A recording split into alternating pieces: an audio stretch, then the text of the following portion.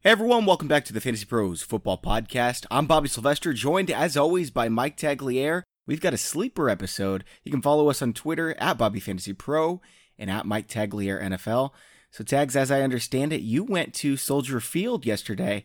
I'm assuming they had open tryouts for a new starting quarterback? Obviously. I mean, yeah, a starting quarterback. I'm going to go try out for that. I was at Soldier Field. As if they need one, by the way. I mean, let me ask you this, Tags. Mitch Trubisky had a 66.6% completion rating last year, 7.4 yards per attempt. How many times do you think Brady's done both of those things in his career? You're setting me up to make it seem like it's a low number. I'm not going to compare him to Brady, obviously, but it's just two, man. Two? It's just two times. The 16-0 season, and then the year he went 11-1 after Jacoby Brissett and Jimmy Garoppolo started the year. Brady's only done that twice. Trubisky's a kid, man. He's got a good career ahead of him. Yeah, he's really young. But I was at Soldier Field, actually, and we did this. I was able to play golf at Soldier Field. It was really neat. It was like a once-in-a-lifetime thing. My wife, me and a bunch of friends, they did it for Father's Day, so it was like a late Father's Day thing. So I actually played bags, which if people have told me that I'm wrong, that it's called cornhole, but I call it bags. I played bags in Soldier Field and golf, so that was really cool. I like that, man. That sounds awesome to do that at your favorite stadium as well. Yeah, exactly. And it was the first time back there since, being there for the double doink kick. And so there were some bad memories walking up the steps to Soldier Field, but at the same time, it was good to be back. I forgot that you were there for that game. That's so sad for you, man.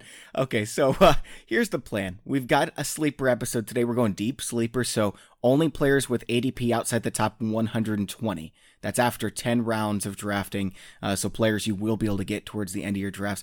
First, though, Tex and I are going to talk about this Melvin Gordon news. We also want to talk a little bit about Carlos Hyde, Damian Williams, and Tex, I believe you had something else to talk about, some potential rule change in the NFL that's actually really interesting.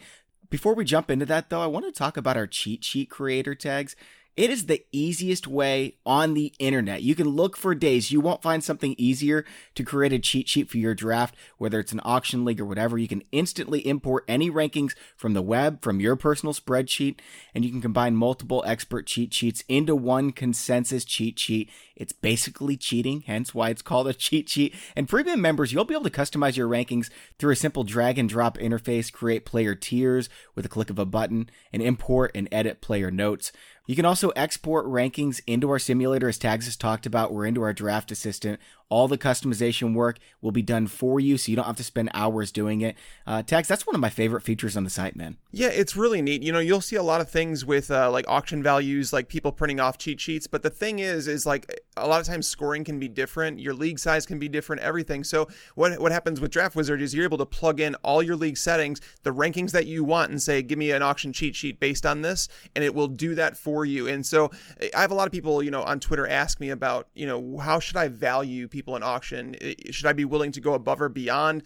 Basically, it spits it out to where it should be pretty much in line with what the values should be for those players. Obviously, you can move them here and there, give yourself some wiggle room, but at the same time, it's really neat. It kind of takes the legwork out of it. So Tags, I'm talking about these premium tools, and every once in a while I get something from someone saying, these premium tools sound awesome, but like I just can't talk my wife into spending the money every single month on fantasy football. Well, here's an offer for you, okay, guys?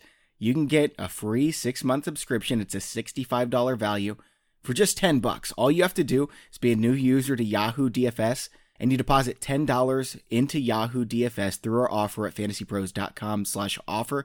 And then you can win money with that $10 too. So here's what I'm going to tell you. Tell your wife she can set the lineup with the $10, and then you get Fantasy Pro subscription for free for 6 months. That sounds pretty fun. I mean, I've literally done this with friends. My friends will they'll create like a 25-cent lineup for their wife or girlfriend to create in DFS, and it makes the games more enjoyable for them. Yeah, and it gives you access to all our premium features, tools, content, like the stuff we were talking about in the cheat sheet just a minute ago. But again, you have to be a new user to Yahoo DFS at fantasypros.com/offer is where you can enter. Now, Tags, we said we were going to talk about Melvin Gordon. He's apparently demanding a trade if he can't get a new contract. I don't think anyone wants a Le'Veon Bell type of situation, neither his camp nor the Chargers. So are they going to come to an agreement, or are they going to trade him? Is anyone going to want him? He's a running back. Yeah, I would have to think they're going to come to some sort of agreement. I don't think he has the leverage that Le'Veon Bell did, like even to say that he's going to sit out, because he's in the final year of his rookie deal. It's very cheap. He wants to get to free agency if he can. So basically, they can franchise tag him next year if they wanted to, and they could do that for 2 years. And then you're essentially wasting some of the best years of his career. So he's not as young as Le'Veon Bell was when he was going through this. So he's getting older. And I mean, nobody's going to trade for a running back at this day and age. Nobody trades for running backs. And if he was traded to a team, the expectation would be that he'd get a new contract. No one wants to pay running backs right now. A lot of those salary caps are filled throughout free agency. I happen to think this is a lot of noise. I think that he's making it public so that he lets the Chargers know he's serious, that he wants a new contract. And I mean, he's played up. Even if he just gets an extra $500,000, like we're talking about $500,000. Going out and saying something like this might do the trick. A lot of people are saying, well, the Bucs are a natural fit. They've got Ronald Jones and Peyton Barber. They need a running back. Bruce Arians already said he doesn't want a star running back. He doesn't need a star running back. He's not going to go out and trade for Melvin Gordon and sign him for $14 million. Yeah, nobody's trading for Melvin Gordon. So I think the best case scenario for all parties involved, Melvin Gordon has played above his contract. Rookies, they kind of get screwed because running backs, they're used and abused and then thrown out of the league. So he has to capitalize. This is one situation where I don't mind what Melvin Gordon's doing because he has outplayed that contract. And running backs, they just don't stick around as long as they used to. So he's got to capitalize while he's in the prime of his career. I agree with that. I disagree though. I think someone would trade for him, potentially Houston, because I think their window is to win now with the defense as it is. Deshaun Watson, who knows how long he's going to last behind the offensive line, 62 sacks last year, or the Dolphins. I think the Dolphins are a major wild card. What do you think about this one though? The Chiefs. Imagine the Chiefs upgrading from Williams to Melvin Gordon tags. No, I can't. Andy Reid's aggressive in trades, but what he does with running backs, it doesn't matter who his running back is. I don't think it could happen. I think it's unnecessary for sure. Like I said, I don't see Melvin Gordon going anywhere though. So speaking of Damian Williams tags, you and I have been talking this preseason about, maybe Carlos Hyde might take the job from him. We thought he was more talented. You brought up a stat that kind of finalized it for me that we were wrong about this. I've been heading that direction a little bit lately, and now I'm pretty sure. So can you share this stat so we can just put a cap on it, say we were wrong, I'm drafting Damian Williams in the late second round? Yeah, I've been working on this article. Basically, it's an article that, running backs, how many times have you heard people tell you that yards per carry doesn't matter because this guy gets carries inside the 5-yard line? That's going to drag down his potential ceiling for yards per carry. He's short yardage. So I'm doing an article right now, working on it. It's going to be out later this month, where I basically go through the running backs and wide receivers, and I look at where they were targeted on the field, where they got their carries on the field, and every single carry from depending on where it's at on the field, they have an estimated value. Okay, so red zone carries obviously have more inside the 5-yard line. They have more. Carlos Hyde over the last 2 years has scored 83.6 fantasy points less than the average running back in the NFL would have given his exact carries. Okay, 83.6. He finished dead last in 2017, and he was second to last in 2018. So Carlos Hyde has been pretty crappy. Even though he was a fantasy viable option, basically where his carries were taking place, he should have netted a lot more fantasy points. No other running back in the last 2 years has totaled below 59.5 points. So his 83.6 that he's left on the table, yeah, I told Bobby we should probably back off that whole Carlos Hyde thing because he obviously is just not as good as we thought with the carries he's getting. He can break tackles, but Damian Williams, it's his job to run with. I have my durability concerns about him. Damian Williams, he's RB15 in my rankings right now just because of those durability concerns, but if he's healthy, he's the starter. I've got him RB15 as well. I've moved him up ahead of Marlon Mack, Josh Jacobs, Devonta Freeman. He's just behind Aaron Jones and Leonard Fournette, just to give you an idea of the tier. And I moved Austin Eckler up too, just in case.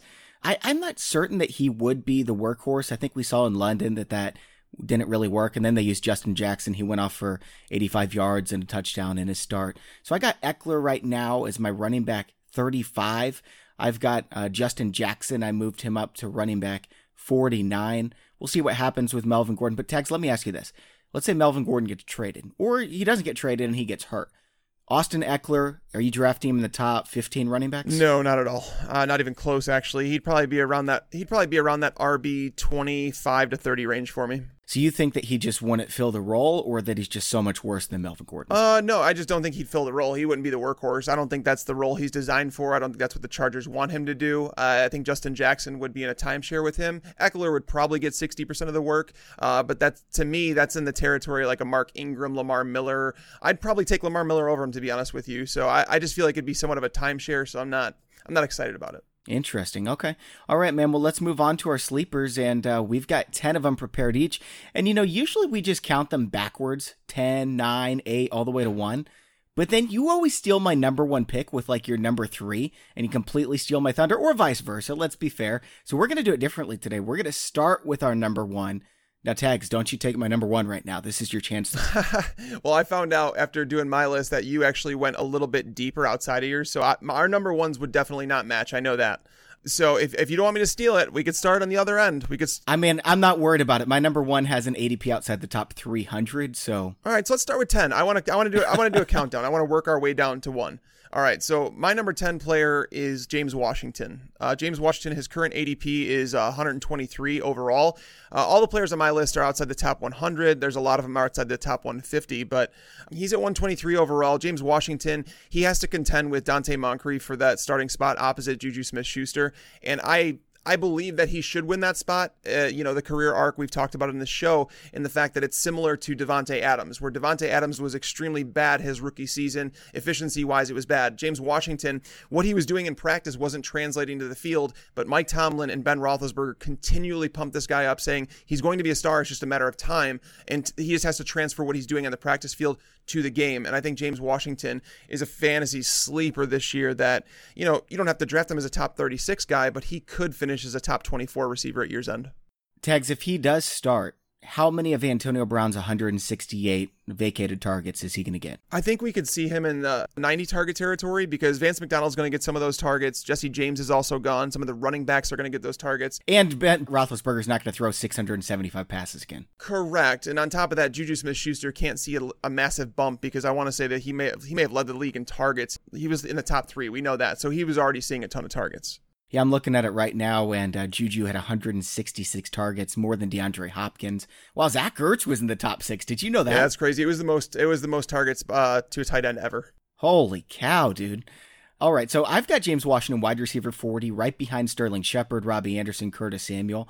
Do you have him that high? I don't have him that high yet, just because I don't know. There's a chance that Dante Moncrief does start, and that's like the concern for me. That's why I'm unwilling. I mean, we're going to find out once training camp starts and everything like that. We see preseason games. We're going to find out if he's running with the starters. They may mix and match him and just see who. But I think it's harder for Moncrief, given the fact that it's his first year in the offense with Roethlisberger, whereas James Washington, he's had a full year to work with Roethlisberger. They like him. They want him to succeed. So I happen to think that James Washington will move up in my rankings, probably to right around that wide receiver 40 mark, if we see, him like running with the starters. And didn't they say when they drafted him, they were every bit as confident in his development as Juju Smith-Schuster? Like, the Steelers know what they're doing with wide receivers. Jake Seeley, when he was on our show, he said that he was able to talk to Mike Tomlin at some event. I can't remember what it was, but he had mentioned that Mike Tomlin looked at him straight in the face and said, we like James Washington just as much as we liked Juju Smith-Schuster when they came out. So, like, holy cow. So they're still fans of him. That's why I happen to think they want him to win the job. And if he doesn't, it's just because he's not ready. Yeah, and that's why I've got James Washington so much higher, is because, I mean, let's be honest, he has more upside than anybody else in this range. Robbie Anderson, Curtis Samuel, Larry Fitzgerald, probably not as much upside as Geronimo Allison. He's got more upside than Will Fuller. I think he's got more upside than Devontae Parker. All these guys, Christian Kirk. And so I'm willing to take a little bit of a risk in the 10th round is where he's going right now? Yeah, he's going at 123, so it's the 11th round in 12 teamers. So that's like an area you could reach a round or two if you want to ensure to get him. All right, here's my number 10. There's only a few backup running backs I like besides the obvious ones, Rashad Penny, Royce Freeman, Darrell Henderson. One is Malcolm Brown. I think one is Jalen Samuels, or Benny Snell could fit in nicely. We don't know who it would be, though. Tony Pollard, if he would get the job in Dallas, could be great. Obviously, Tags and I both love Damian Harris as well, but my other guy is Raquel Armstead. He's my number 10 sleeper. He runs like Chris Carson, and he's the clear backup for the glass running back Leonard Fournette in a run-heavy offense with a plus run-blocking offensive line. If Fournette gets hurt for the year in the preseason, I'd draft Armstead probably in the 4th round. He'd be a 100% fab guy if it happened in the middle of the season.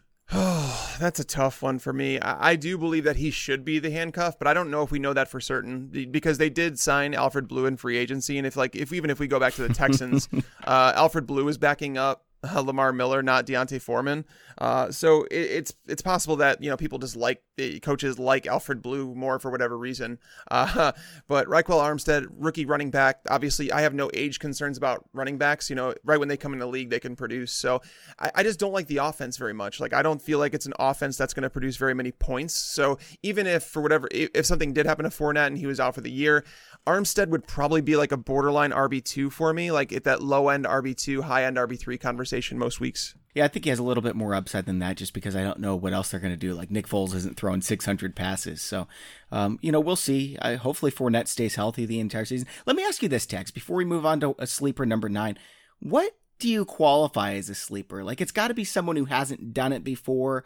Does it have to be someone that nobody's talking about, or can Keelan Cole last year, can he still be a sleeper? Marvin Jones the year before, Antonio Brown way back when everyone was saying these guys were sleepers. Yeah, it's really tough to define the term sleeper anymore because, like, now that the internet's a thing, like back before, like when you had to pick up magazines, there were true things such as sleepers where these were literally guys like last year, Geronimo, if the internet wasn't around, people would not have heard of Geronimo Allison. So that would have been the definition of sleeper. But because of, podcasts and our website and things like that and the internet altogether, sleeper really doesn't exist anymore because there's a lot of people out there that are going to throw names at a wall and hope they stick. Because you know what, if you say, like, let's pretend that you say, D.D. Westbrook is going to go off this year and you throw that against the wall. And if it sticks, people are going to remember that.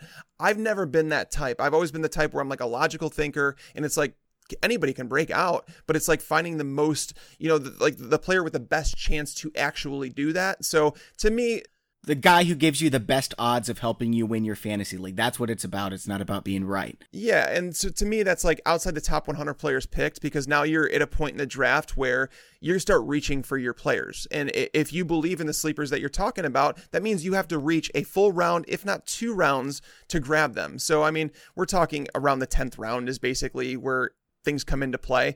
Some people will say that's not a sleeper, but I would argue that sleepers don't exist anymore. So, I think that's a good way to put it. So, like, Tyler Boyd was a breakout guy last year.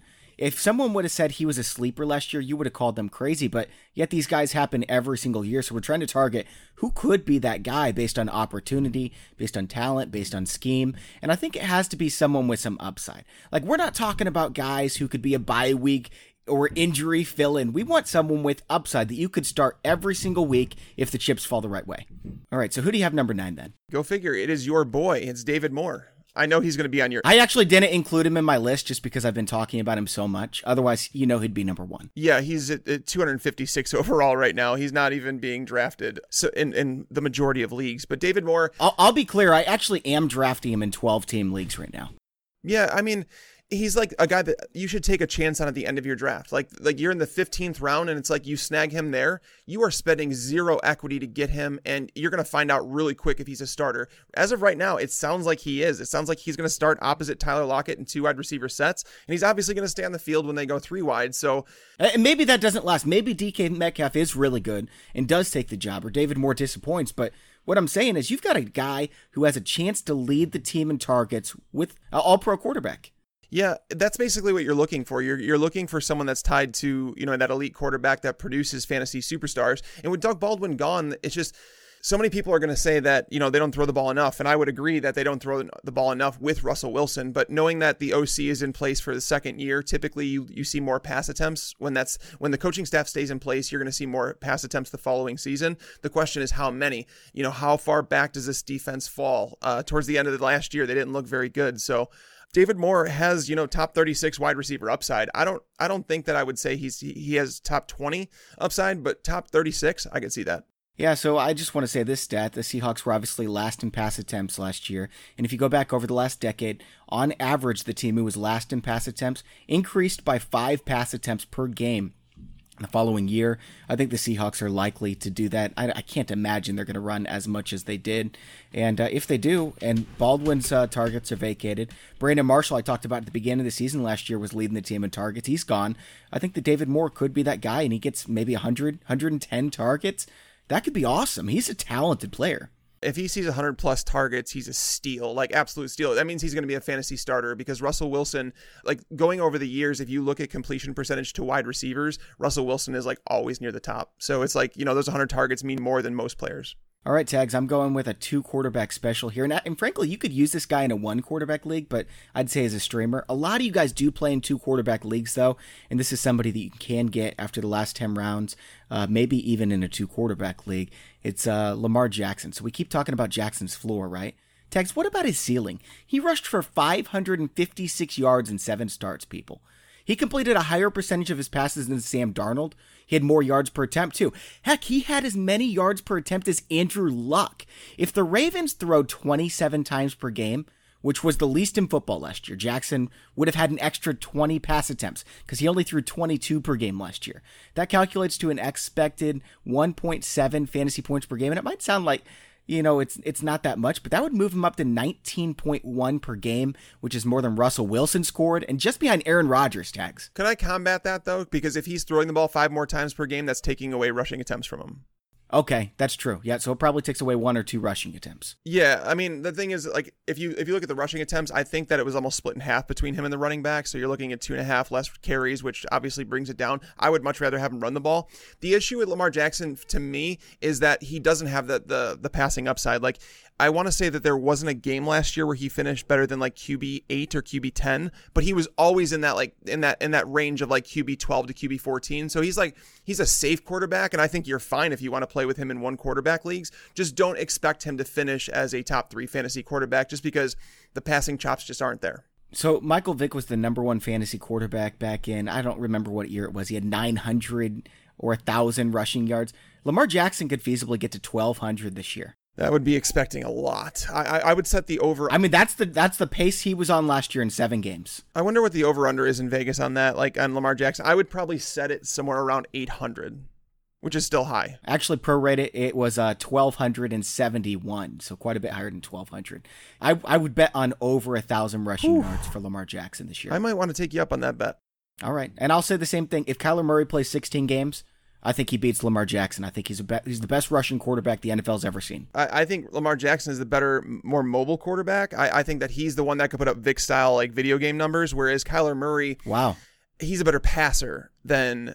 He's a better passer and he's a better runner, man. He is so good. I can't wait to watch him play. Regardless of what he does in fantasy, I just want to see him playing Cliff Kingsbury's offense. It's going to be something, man. I can't wait to see who's right and wrong on him. All right, what do you have at number 8, man? Number 8. I mean, we had an award show at the end of last season, and I said the Never Again award, and I have to take it back. Because Devontae Parker... Here's what I'm going to say about it, because I've talked about Devontae Parker a lot on the show recently. I was like, how can I describe this in a way that people will understand it?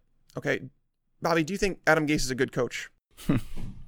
I mean, there's going to be a lot of excited Jets fans who are mad at me, but no, I think he's the worst coach in football. Yeah, he's bottom 3, absolutely. I had him second worst, right behind Doug Marrone.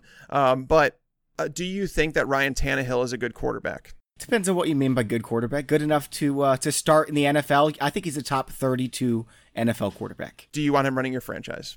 No. I want Ryan Fitzpatrick in there, baby. So why the hell are we basing our opinions on Adam Gase and Ryan Tannehill run offense about Devontae Parker? Like, we all know that Adam Gase has held grudges against players. We all know that. We all know Kenyon Drake. And Devontae Parker had some injuries. Like, do you remember when, Tags, I don't know how close you follow the NBA. Kawhi Leonard sat out for the San Antonio Spurs because he had a calf injury, the same one that got Kevin Durant the torn Achilles.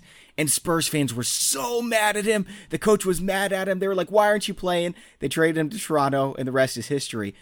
Devontae Parker didn't play through some knick-knack injuries. We don't know what was going on there. He was hurt. When he's been on the field, he's been good. He has been. I'm sorry. Last year, that's what people remember, and I understand that. I know there's a recency bias to all this, but the Dolphins, re-signing him as soon as they got rid of Gase, it kind of says a lot. And we knew that Gase was holding a grudge against him, because even when he came back into the lineup, and there was that, I think it was a Monday night game against the Texans, where nobody wanted to play Devontae Parker, but he went off for like over 100 yards and he was targeted. If Ryan Fitzpatrick's the starter, Devontae Parker should be drafted as a top 40 wide receiver. I don't know if Fitzpatrick is going to start or not, but Devontae Parker is one of those guys that I believe has top 20 upside. Ooh, man, that is a hot take, and I love it. Devontae Parker right now is ADP is wide receiver 69. I've got him wide receiver 49, man. There you go. I mean, see, I've got him ahead of David Moore. Yeah, I have him ahead of David Moore too. I have Devontae Parker. I have him at 52, so I'm not even as high as you right now. I'm waiting to see. I happen to think it's going to be Rosen under center, which is going to drag him down a little bit, but targets could be there. I don't know, man. It better not be Rosen. Here's my number 8. You ready for this? It's Ryan Fitzpatrick. Nice. This is a 2-quarterback special as well. But frankly, if he starts, you could make a case for him being a top 12 fantasy quarterback. Listen to this. I said last show, Ryan Fitzpatrick played 28 quarters. I was wrong. He played 26 quarters last year. Let's prorate that out to a full 64. That's a 16-game season, which would make 5,824 passing yards, or 728 more than Patrick Mahomes, 42 passing touchdowns, 347 rushing yards, 5 rushing touchdowns, 379 fantasy points tags. That's way more than the number 3 fantasy quarterback. He would have been the number 2 fantasy quarterback. And I get it, different offense, different supporting cast. He might not start, but what if he does start? The Dolphins are playing down. Fitzmagic is slinging passes all over the yard. So does he drop 15% of his protection? Heck, let's say 25%. He's still the QB 10 if he drops 25%. I'll buy this lottery ticket and hope for a 40-year-old gunslinging Brett Favre with the Vikings to show up and do his thing. I am not with you on this one. I can't even. I know you're not. I know. Even in a 2-quarterback format, you want a quarterback that's locked in to start, and he's not. He's my QB3. And you know what? If he breaks out, I am winning my league. Yeah, like if you're in a Scott Fishbowl and you want to take him as your QB3, I'm okay with that. Like to sit on your bench, and if he gets some starts, like he might put up some numbers, and he's shown the ability to like support fantasy wide receivers. That's why I want him as the starter instead of Josh Rosen. But the Dolphins as a franchise, if I was running the Dolphins, I would be starting Josh Rosen. Just because I have to find out what he's made of. Also tags, over under. If Fitzpatrick starts 16 games, he throws 22.5 interceptions. If he started all 16 games, I'll say under. It's rare to see quarterbacks throw that many interceptions anymore. Like he did last season when he threw 12 in what was it, 26 quarters? Yeah, that's not great. All right, Tags, before we move on to number 7, I want to talk a little bit about Pristine Auction. Did you guys know it's free to register, free to bid? I get this question all the time. You don't have to pay. You only pay when you win. And guys, when you register, you can get $5 off if you just enter Fantasy Pros, all one word, as the registration code. It also tells Pristine Auction that our listeners are actually going to Pristine Auction. That way we can keep doing these giveaways, like the one we have going out right now. We're giving away a signed Travis Kelce Chiefs helmet if you go to fantasypros.com/contest. And most people think they can't afford this type of stuff. I'd encourage you, just go to the website, pristineauction.com, Pristine. Take a look for yourself. You're going to find some great values there. Everything's guaranteed authentic from only the most trusted sources. And Tags, I'm keeping my eye out right now for a signed Darnell Savage Packers helmet. If you find one, you let me know, man, because I want that bad boy. Get out of here. Don't buy a Packers helmet. Don't you have a Packers helmet? No, I don't yet, because I'm waiting to find a good price on Aaron Rodgers or Brett Favre. Get a Darnell Savage one, man. You won't regret it. But no, I'm not doing that. But I did order an item actually yesterday. I got an Allen Robinson signed jersey. I needed a new Bears jersey. Nice. I needed a new Bears jersey because my last one was a Jay Cutler jersey. I'm not going to wear that anymore. So Allen Robinson, a signed Allen Robinson with sewn on letters and everything, $43. Awesome, dude. That's really nice. Yeah, so now I could wear it if I want to, or I could just display it in my basement. Tags, before we get back into our sleepers, I had said that we were going to talk about this news story that the NFL might want to add some rule, and I totally forgot about it because I was excited to talk sleepers.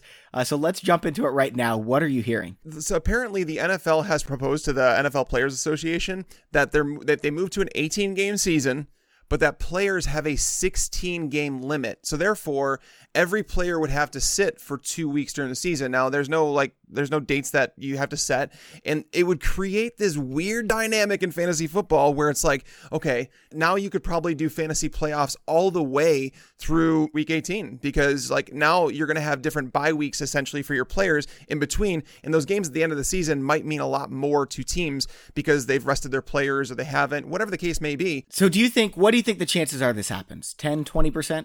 I don't even know. I think eventually it's going to be 2 preseason games and an 18-game schedule. They're going to be working on the CBA this offseason. I know that. I'm not opposed to it. And I think the Players Association should be all about it in terms of like it gives their players a couple bye weeks. It's basically you get 3 bye weeks in a season for players. So I think it's a good thing for the players. Sure. Lots of strategy in fantasy football too. I think it would be fun. I think this doesn't happen. This is what I think it is. Have you heard of social judgment theory, Tags? It's this idea that when you want to convince the masses of something that's a really big move, you do it at inches at a time. So you move the anchor from one point to another. I think they're just trying to move the anchor here. I think they want 18 games, and they know every team's going to fight. I don't want my quarterback out for 2 games. Are you kidding me? And so they're going to say, well, we might as well just play 18 games if that's what you guys want, because now we've talked about it and it sounds okay. And here's how they should do it, okay? If you play 16 games at 60 minutes a game, that's 960 minutes for a season. You can drop that number to 2 minutes per quarter. That's 13-minute quarters. 18 games, that's fewer minutes than you play now. Or heck, you could drop it to 12-minute quarters. So you play shorter games, 20 games, that's 960 minutes. The players are playing the same amount of plays, same amount of minutes. You get 20 games. The NFL makes some serious money. I don't want them to change the time of the quarters and the games. That would drive me nuts. It really would. I don't want them to either, but I wouldn't be surprised if they go this direction.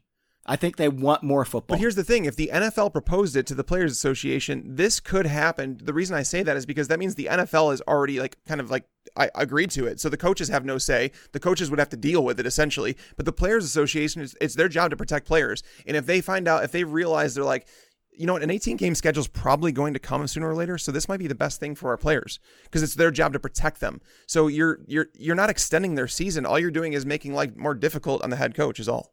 All right, Tags, let's move on to your number 7 now. Yeah, my number 7 is Dak Prescott. We've talked about Dak on this show before and the fact that he's finished as a top 10 quarterback every time he plays.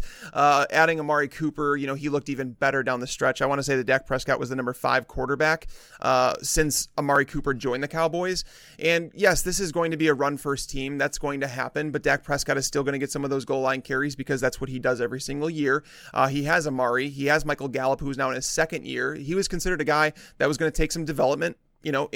Obviously he stepped up as the year went on a little bit, but having Amari Cooper and him on the outside and then Randall Cobb, a veteran, playing the slot, getting Travis Frederick back as his center. There's a lot of things to like about this Cowboys offense. Getting rid of Scott Linehan, I think that's only going to help matters. So I do like Dak Prescott. I feel like if you're in a 1 quarterback league, he's someone you could wait on and be just fine. I think you're fine in a 1 quarterback league. I love their matchups in the first 3 weeks, so he's an excellent streamer to start your season. And I think in 2 quarterback leagues, he's a guy that you want to target. I would love to get Jameis Winston. I'd love to get Kirk Cousins and Dak Prescott. You give me 2 of those 3 guys, and I feel really good about myself. You don't have to spend big bucks. I'd love Aaron Rodgers, but those are my 3 primary targets. I've talked about Dak Prescott a fair amount before, too, and it's funny to call him a sleeper. That's assuming he has a chance to finish in the top 10. Tag, since he entered the league, he has more fantasy points than Aaron Rodgers, dude. That's crazy. That's crazy. A part of it has to do with missed games, though, right? Yeah, Aaron Rodgers has missed a handful of games, but even still, dude, he's right there with Cam Newton and Big Ben, too. Yeah, Dak Prescott, he's so undervalued. He really is. And I don't think he's like a Super Bowl winning quarterback. He can win with this defense. He can win with this offensive line. He's got Zeke. He's got Amari Cooper.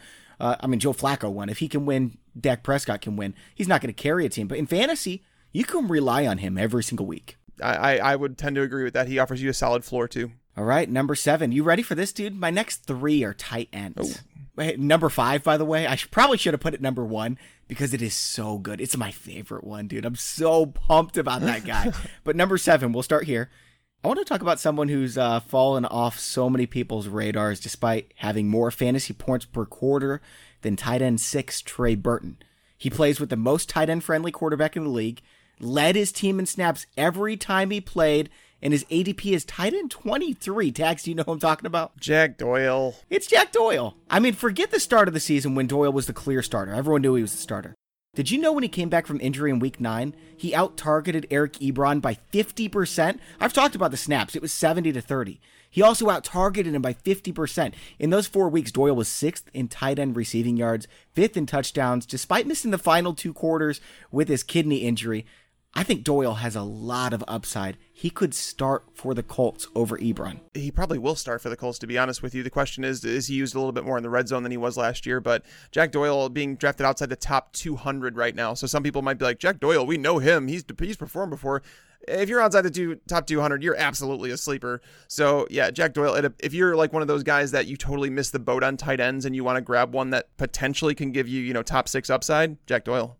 Yeah, there's also a chance that he goes out in week 1 and has 2 receptions for 14 yards, but that's kind of the case with every tight end. So, I mean, I guess you can't go wrong going with someone's for upside. So what if you have to drop him and pick up, Austin Hooper or Delaney Walker? Someone like that's going to be out there, and it's no worse than, drafting that guy and starting him to begin with. Yeah, for sure. All right, who do you have at number 6? Number 6, I have Anthony Miller. Anthony Miller, he flashed last year, in spurts, and to know that he did that coming off of a broken foot before the NFL Combine, most people don't realize that when a player suffers a broken foot, a lot of times it derails their entire season. I don't care if they're a veteran, but Anthony Miller was a rookie coming into that situation, learning a new offense, working with a brand new quarterback, obviously, moving to the NFL. 5 separated shoulders during the season. Exactly, separated his shoulder. That's what they said 5 different times. Did he get that cleaned up? Like, is that going to happen again? He had surgery this offseason to help fix it, so he should be all good going forward. And obviously, he's recovering from surgery, but he's expected to be ready for training camp. So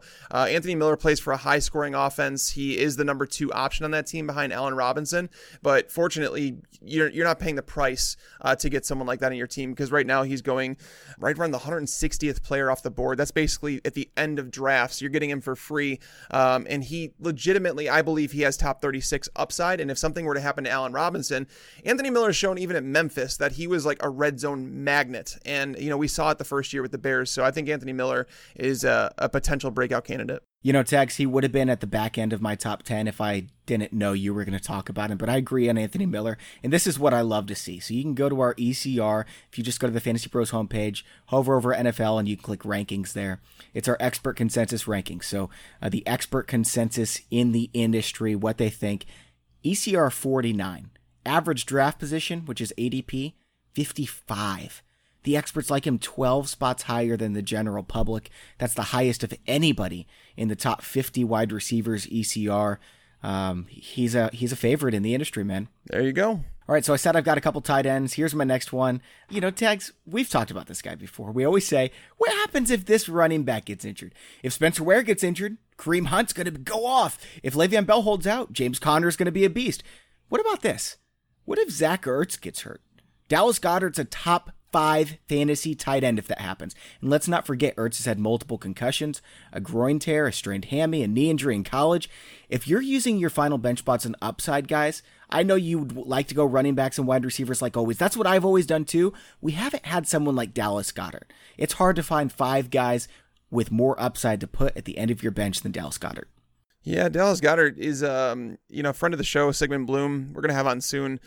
He's been talking about Dallas Goedert as someone that he's willing to draft as a top 12 tight end. Like, you don't need to draft him, obviously, there, but he's saying that he believes that this duo is talented enough to have 2 top 12 scorers. Now, I'm not in that. I think that it would take an Ertz injury in order for him to get into that territory. Not that top 12 is really that hard anymore, just because, like we look at some tight ends that made it in last year in terms of like Trey Burton and Kyle Rudolph, who were not very good all year, but they made it into the top 10, I think it was even. So it's not to say that, but you're right. Absolutely. You're absolutely right. If you're looking for upside in your bench, Dallas Goedert is not the worst. I just did a mock draft. It was a 16-round mock draft with analysts where we have 10 starters, 6 bench spots. I drafted Zach Ertz at the 3-4 turn, so I got him late. I almost never end up with Zach Ertz.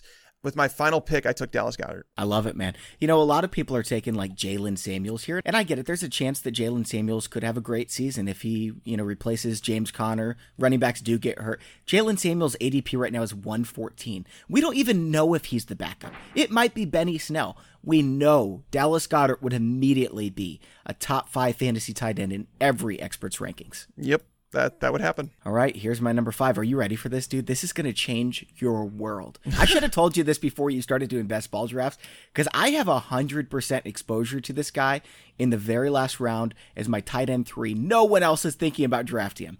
Super deep. You remember when Gary Barnidge broke out in 2015, number 2 fantasy tight end out of nowhere? Martellus Bennett, Julius Thomas, Cameron Brate. This stuff happens just about every single season at tight end because it's a stupid, volatile position. I think I've got the tight end nailed this year that's going to do it. He's the number 39 tight end off the board, Tags. I'm not saying you need to draft him. You probably don't. You don't need to, even in a deeper league. In dynasty leagues, go ahead and grab him now because you're not going to be able to later. He should be on your waiver wire speed dial, though. It's Geoff Swaim of the Jags. And just listen to this, okay? In 12 games started with the Eagles in 2 years, including the playoffs, Nick Foles targeted Zach Ertz 109 times. That's 9.1 per game, or the same as, Michael Thomas last year, ahead of Mike Evans, Keenan Allen. In Kansas City, Nick Foles targeted Travis Kelce 8.5 times per start. Heck, in St. Louis, Nick Foles targeted blocking tight end Lance Kendrick 68 times in 11 starts. That's a 99 target full season pace, which would have been 5th most among tight ends last year. Swaim is not only the starting tight end in Jacksonville, but they have no number 1 receiver. Heck, they don't even have a number 2 receiver. Swaim was the most athletic tight end in the 2015 draft class. Last year, he got 26 out of 32 targets for 7.6 yards per target, which is more than Zach Ertz. We could be looking at an athletic tight end getting 100 targets this year, and he's the tight end 39. You might be onto something here. I mean, I wouldn't have thought of him as like a breakout candidate, but the thing is like, that article I did on team scoring and what does it mean? If there's one position that doesn't rely so much on team scoring, it's the tight end position. And you're basically looking for targets, and knowing that Geoff Swaim is, among a group of receivers that aren't necessarily the guys that would demand a whole lot of targets. And, Nick Foles having the familiarity with John DeFilippo as the offensive coordinator there. There's some things that I could actually see this making sense. I'm not ranking him in my top 12 or anything like that. I'm just saying in best ball leagues, I want him, and you keep an eye on him for your waiver wire speed dial. I definitely will keep a closer eye on him. I'll be looking at everybody, but yeah, that's Go back and read Geoff Swaim's interview about why he signed with the Jags, and this is what he says basically. Well, Nick Foles loves tight ends, and I want the ball, so it was pretty obvious. I've got no competition at tight end, so I'm going to go there and I'm going to get the ball. Let's do this. Nice. He looked solid when he was healthy last year. He just didn't get a whole lot of targets with Dallas. Yeah. Yep. All right. On to number 4 then, Tags. Well, actually, at number 5, you went 2 in a row. You went Goddard and him. That's fine. Did I? Okay, I was too excited about Geoff Swaim, which is not something I thought I'd say. It's all good. I'll give my number 5 and number 4 here so we can keep moving. So number 5 is Damian Harris of the Patriots. I've said that Sony Michel, while I think Sony Michel is starting to fall a little bit too far in drafts, I'd be willing to draft him, but I'd be willing to draft both of these guys actually at their current costs, because Damian Harris is going as the 143rd overall player. We're talking about it's like the 13th round, essentially, where you would get him. 13th, 14th round sometimes. In analyst drafts, he's going sooner and sooner. People are picking up on this. Whereas Sony Michel is starting to fall around that RB20 range. So if you pay RB20 for Sony Michel and then grab Damian Harris, that is one of the guys I'm willing to pay for his handcuff. Like, I don't believe in handcuffing running backs that you have to do it or anything. But this is a situation where I believe one of those guys is going to be a top 15 running back each and every single week. It's just, which one's going to be the starter? I think it's Sony. I think they have Damian Harris as a somewhat of expensive insurance, but I love Damian Harris in the later rounds. It's hard to find a guy that literally would walk into a spot where he'd be a top 15 running back, and he would be one of them. Yep, I think so as well. You remember 2016, obviously, Tags, when LeGarrette Blount rushed for 18 touchdowns. He was a top 7 fantasy running back. That's what this offense does. If Damian Harris was the starting running back for the Patriots, we'd all be drafting him top 15. And he'd probably surprise us all and finish in the top 10. That's just what they produce. So we'll see what happens with Harris. He's a great backup running back. I believe in Sony Michel's talent. It's just whether or not his knee holds up. Yep, that's basically where I'm at with it. And so Damian Harris is probably going to have a touchdown here or there, but I'm not going to rely on him unless something happens to Sony. All right, Tag. So you're at number 4 now. I've got 2 guys that I think you might take. In fact, my number 3 I think is probably on your list, because we both like him quite a bit. All right. So number 4 for me, is Jameis Winston. Okay. I mean, I've got him as QB6, so I agree. Yeah, Jameis Winston, we've talked about him ad nauseum on the show, and the fact that, you don't have to be a dominant real quarterback in order to post fantasy numbers, but Jameis Winston has shown the ability at times to look really good. He's made a lot of boneheaded decisions, which has gotten him pulled out of games, which has gotten him benched, but Ryan Fitzpatrick isn't there anymore. There's not a competent backup that's going to steal that job from him. This is the year, basically, the Bucs are going to decide, do we extend him to a big contract, or do we move on and we have to draft a new quarterback? So they're going to find out what they have in him. The reason that you want to draft him is because he has maybe the most talented pass catching core in the league. When it comes to Mike Evans, Chris Godwin, OJ Howard, Cameron Brate, there's a whole lot to like here. So, we've talked about it, so much with him. So I don't think we need to dig too deep on this, but I don't have him at QB6, but I do have him in my top 10. So one more thing, his ECR ADP difference is +5. The closest thing to that is, let's see here, +4, Kirk Cousins, QB 23 to QB 19. Jameis Winston, the public has him at 16. ECR has him at 11, ahead of Jared Goff, Big Ben, Kyler Murray, Dak Prescott, Phillip Rivers. He's a great pick. I want him in so many leagues, man. That's how I feel about him. And I mean, I'm okay with him. There's other options that you can go with. Obviously, I talked about Dak Prescott already, but this is a year where you can definitely wait at quarterback and be okay. All right, Tags, here's my number 3. This is the one that I think you probably have on your list. You know, Lamar Jackson threw 22 passes per game last year. How many do you think the Ravens throw this year? Maybe 25? Yeah, that's probably about right. Baltimore also ran a league-high 70 plays per game last year. Let's say they run just the league average of 63. They drop 7 plays, and they pass more. Jackson passes the ball 25 times. Heck, let's move him to 28. That's 35 carries per game for the Ravens, and we're being conservative here. Jackson is going to rush for, what, a dozen? That would put him 70 carries beyond Michael Vick's most in a single season. Mark Ingram's capped at 14 or 15. That's what he's always been throughout his career.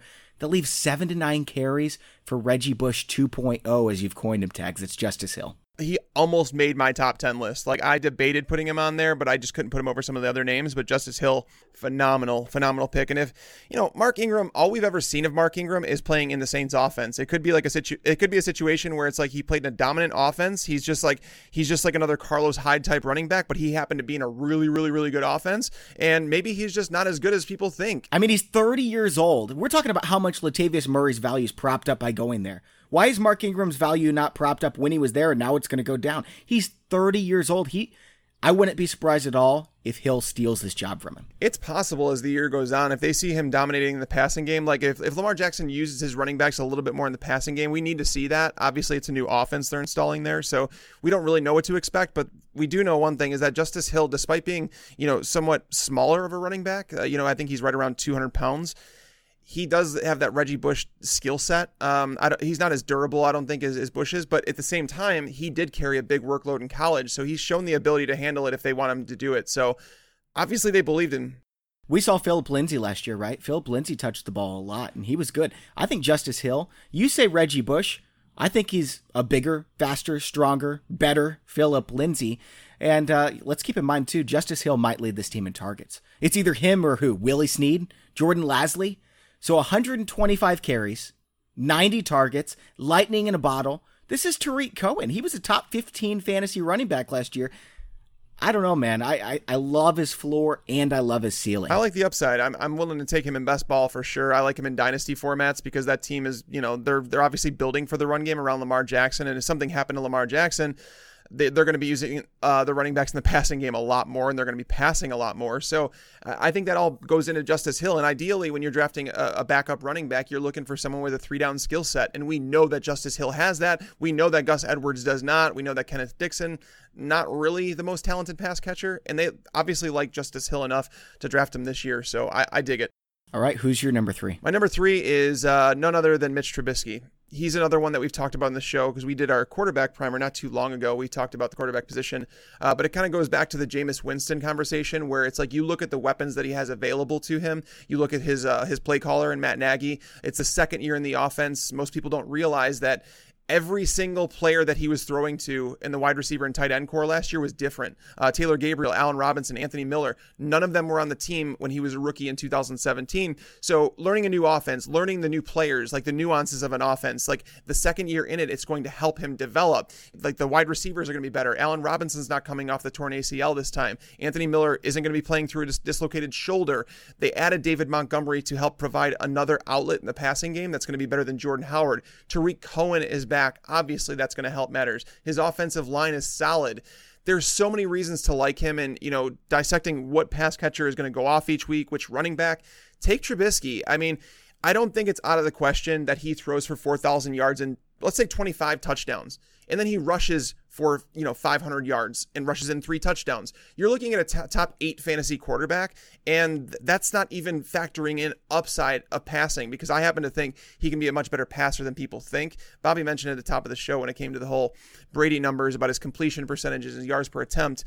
Matt Nagy's offense is very good. Andy Reid was not kidding when he said that Matt Nagy was his best assistant that he's ever had, the most pro-ready assistant that he's ever had, and Matt Nagy showed it winning Coach of the Year in his first year with the Bears. So I have faith in Nagy, I have faith in Trubisky to grow as a player, and I have faith in the players around him. That's why Trubisky, as the QB 19 off the board, that is madness. Madness. I hate everything about Chicago sports, but as a fantasy sports analyst, I can't stop hyping up this Bears offense, man. I love Allen Robinson. I love Anthony Miller. I like Trey Burton. I love Tariq Cohen. Mitch Trubisky is a great runner, and he's going to get the passing yards. He's got a lot of upside. He has the best 3-game fantasy stretch in fantasy football history last year. I think he could be a top 5 quarterback, man. I'm not going to say it's like the same type of upside that we all knew Patrick Mahomes had, but if I'm looking at guys outside the top 12 who could bust out and maybe be a top 3, top 5 guy, I think Trubisky maybe tops that list ahead of Kyler Murray. Yeah, that's where I'm at. And I actually have a bet with Mike from the Footballers with Trubisky and Kyler Murray. Him and I went head-to-head on an edible arrangement that we'd have to send whoever loses that bet. So I took Trubisky, he took Kyler Murray. I like it, man. I think you're going to lose, but I like it.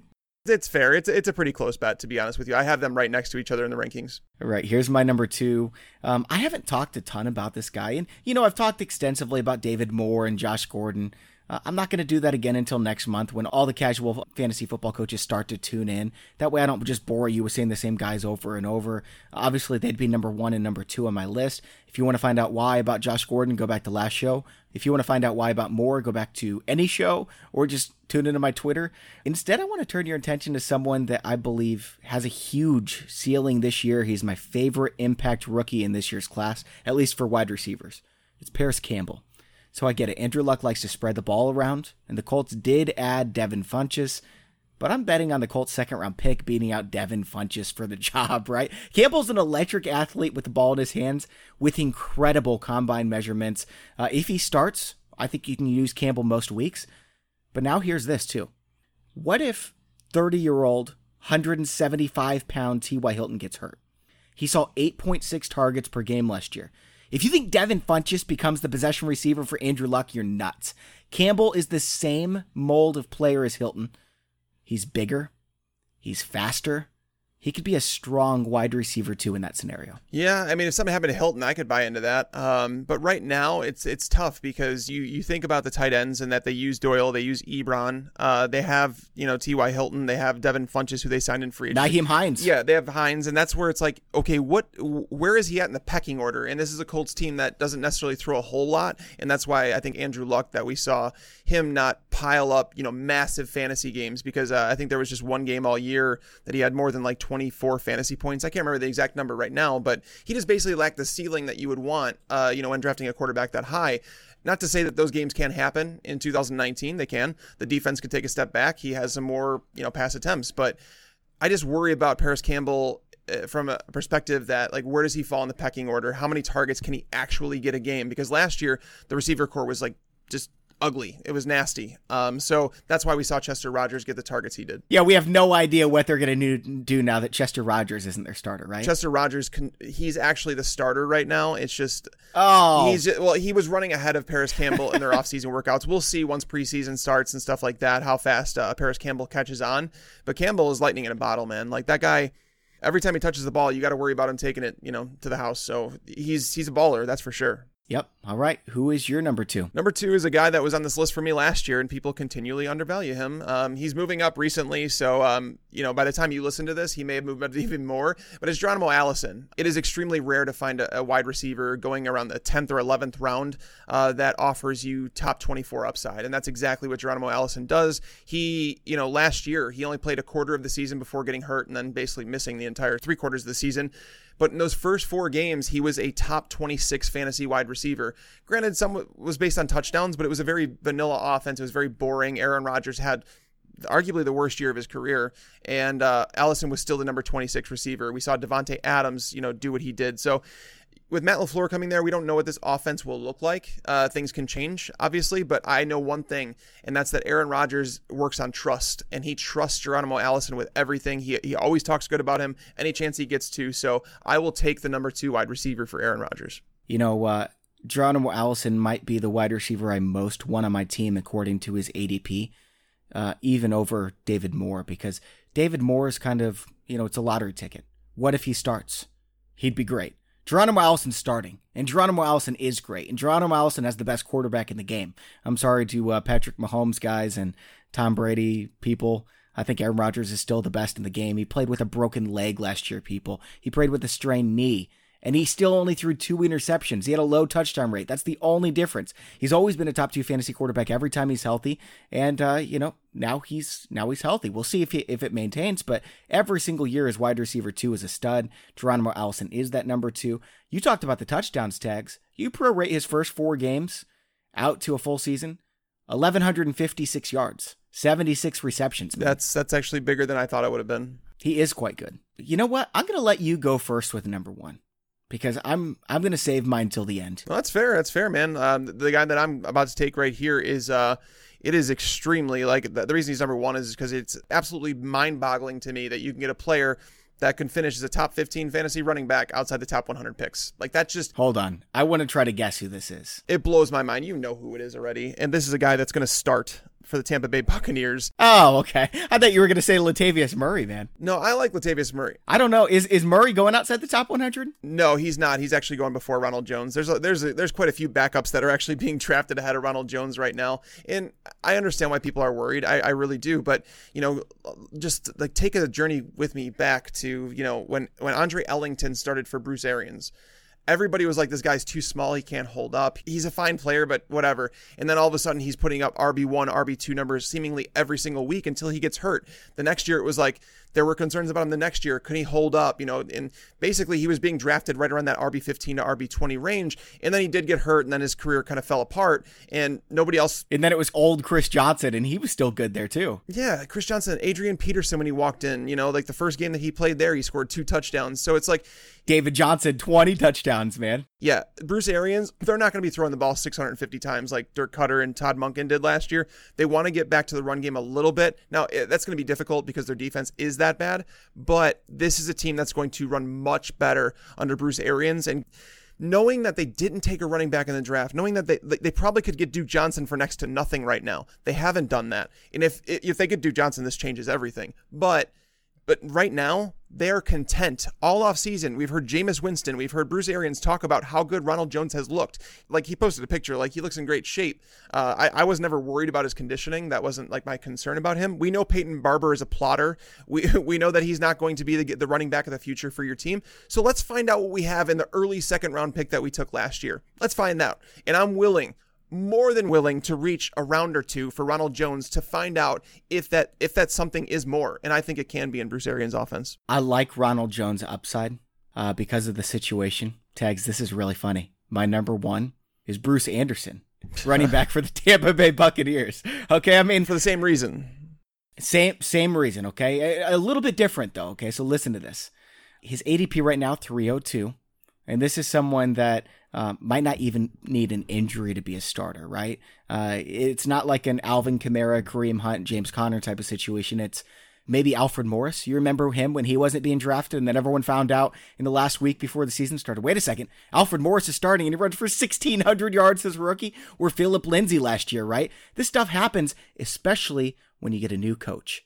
And we know Bruce Arians, he runs a zone running scheme, and he said he doesn't want to start running back in Tampa. He has no ties to Ronald Jones draft capital. We all know that Arians had a chance to go get a running back, and the one he got, Bruce Anderson, who just happens to fit the Arians mold perfectly. He wants a bigger, one-cut back who can catch the ball. For instance, you talked about Andre Ellington. What about his first year? 5th-round rookie Vic Ballard was his guy. He went 9-3 under Arians with Vic Ballard at his running back. Jones has bad hands. When's the last time that Bruce Arians started a running back with bad hands? Jones might have the worst hands of any starting running back in football. Peyton Barber might be the worst running back in football. And then there's Anderson, who's a great pass catcher. He's a great special teams guy. He's big. He's a one-cut guy. He's the Bruce Arians mold of running backs. I think he's got a 20-30% chance of starting. And if he does in this offense, you get him for free. This is the steal of the century, man. I refuse to say that Ronald Jones has bad hands. I don't know. We don't know that. We haven't seen enough to do that. He wasn't used in a big receiving role, Well, at USC, but that's because Sam Darnold didn't like check down. He wasn't a check down quarterback. So I'm unwilling to say that he's unable to do it. Peyton Barber's not an above average receiver. This is the reason though. Like that's why I'm not willing to say Ronald Jones is a top 20 running back in terms of my rankings, even though I'm pretty sure he's a starter. Sure. If I knew he was a starter, I'd draft him there. The thing is like, even if I know he's the starter, I can't move him into the top 20 range because I don't believe that he's an elite 3-down back. Like, I don't think that he's an elite pass catcher, but that's the reason I think OJ Howard to me is going to be a breakout star, is because the correlation between tight end targets and running back targets, those matter. So knowing that there's not a running back on the roster that like dominates those targets, I think OJ Howard can go off, but Ronald, like I said, to find a starting running back outside the top 100, y'all are sleeping on Ronald Jones. I agree, man. I want Ronald Jones, and I wouldn't mind getting Bruce Anderson. At the very least, someone to just keep an eye on in the preseason and see if he shines, and if there's any indication that he might be an Alfred Morris or a Philip Lindsay. That's all I'm saying. This was fun, man, especially the Geoff Swaim introduction to our fantasy world. It was a blast. It's going to be I love these sleeper episodes, man. For sure. It was a good time, and that's the thing. I feel like as this offseason goes on, we're going to see a lot of the players that we talked about move up draft boards. Yep. All right, guys, remember to check out our cheat sheet creator if you want.